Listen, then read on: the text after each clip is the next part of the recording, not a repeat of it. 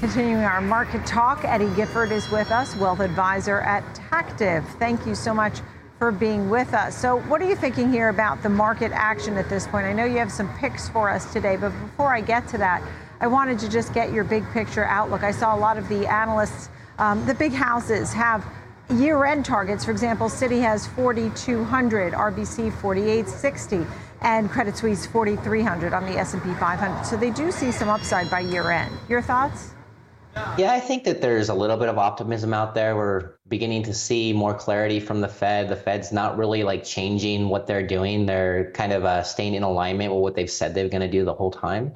But I honestly think it's kind of a coin flip. I've been telling clients we can fast forward 12 months and the market could be up 50% or the market could be down 50%. And it's just going to depend on probably a lot of catalysts that occur this month. So I think that July is going to be a pivotal month.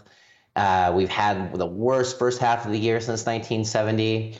The question is this did the bottom happen? Is this another false rally, or is there a continuation from here? And I think that, a lot of it's going to come down to inflation, that dirty word that we've been talking about for the last 6 months, and how much of the inflation that the Fed cannot control with interest rates, how much does that stuff fall? How much does oil fall? How much does wheat fall? How much do those types of things fall? And if those can fall, that can make a big difference, and the Fed can kind of suck out the money from the oversupply from COVID, and we could end up in a kind of Goldilocks situation.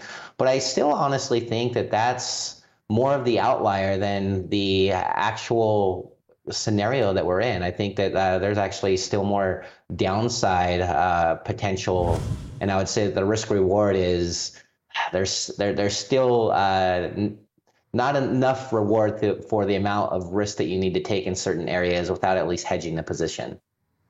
I see. Okay, so you are willing to make some moves, but having some hedges and maybe mixing it up. Your short-term pick, a long-term pick, and a way to hedge, as you noted.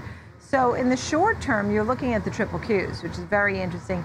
Looking at concern, right? Everybody's been so concerned about tech, but look at that. I mean, doing better today, at least.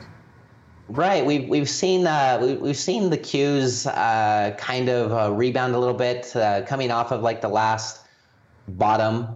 We looked at that as kind of maybe a short-term rally, and then the idea. Oh, so you're shorting the triple Qs. In my notes, I didn't write it down the right way. You're actually betting that they're going further to the downside. Yes. So short term, we're looking at that bounce, and that's why we're looking at it as a setup for shorting the Qs via PSQ. And if you're concerned about going short on an index like that, that's where we have our long pick, which is ARK, innovation. So we're basically kind of playing the arbitrage there of if the market recovers and things do run back and we own a short position in the Qs, ARK is likely going to more than make up for that. And we've been stalking ARK for a long time and have kind of seen kind of a bottoming pattern there. So we think that getting into ARK in the last couple of days was a good move, although we do have a tight stop. It was up 7% yesterday, and we have a no loss stop in now. So if it continues to run, we'll ride the wave. But if not, hey, we tried and we didn't fail. We got at it even. So, but we think that there's definitely some risk reward potential here. Right. So if you're looking for growth and have a move to the upside, you make money with ARK moving higher, or the other way around, you're hedged on the downside as a protection with the short triple Qs at PSQ. Another area, interestingly enough, is TAN. That's Invesco's solar ETF. Tell me why you're looking at this one. So TAN's been interesting. It was obviously something that did amazing during the pandemic, and we just saw that thing run, and it seemed like there was double after double after double, and we've seen it kind of come back to earth. But what we're noticing, and this is even happening to me personally, is the sting of higher energy prices is top of mind right now. And so people are looking into things like solar so that the next time prices go up, maybe their energy bill isn't hit as hard. And the tax credit that you receive for installing a solar system actually goes down after this year. So I can see there being a big push into the end of the year using kind of that sales tactic, and a lot of these solar companies doing well. And then just in general, it's kind of set up to where the same thing, it looks like it could be kind of forming a bottom and running from here. So it's definitely not something we're afraid of. We think that there's some upside potential there, but like everything else, we always implement stops just to make sure that if we're wrong, we're protecting our clients. Right, and then there's the hedge, and that is the VIX, which no real movement here on the heels of the Fed minutes at the moment. What are you watching for?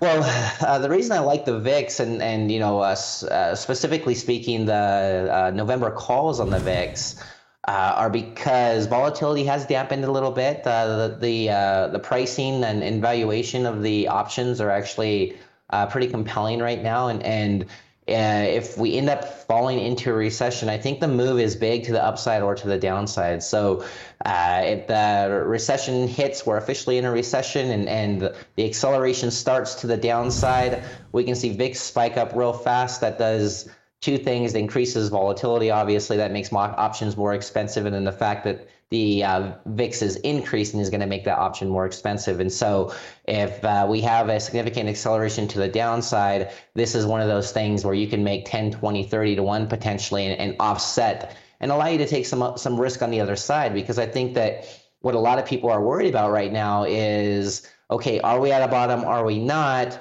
And, if I'm in cash, when do I get in? And that's always the age old problem. If you sit in cash, when do we enter? And so by holding maybe some more volatile investments, but then by hedging on the other side, you can find comfort in saying, okay, well, I'm not in cash, but if the market goes up, I can make money. And oh, by the way, if the market goes down, I can make money too.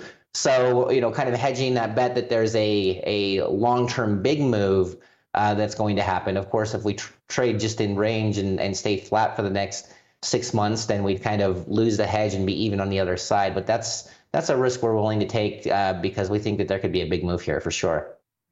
Understood. Eddie Gifford, thank you, of Tactiv, taking a look there at shorting the triple Qs, the ARK funds, and TAN and VIX. Thanks. Good to see you. Thank you. Have a good day.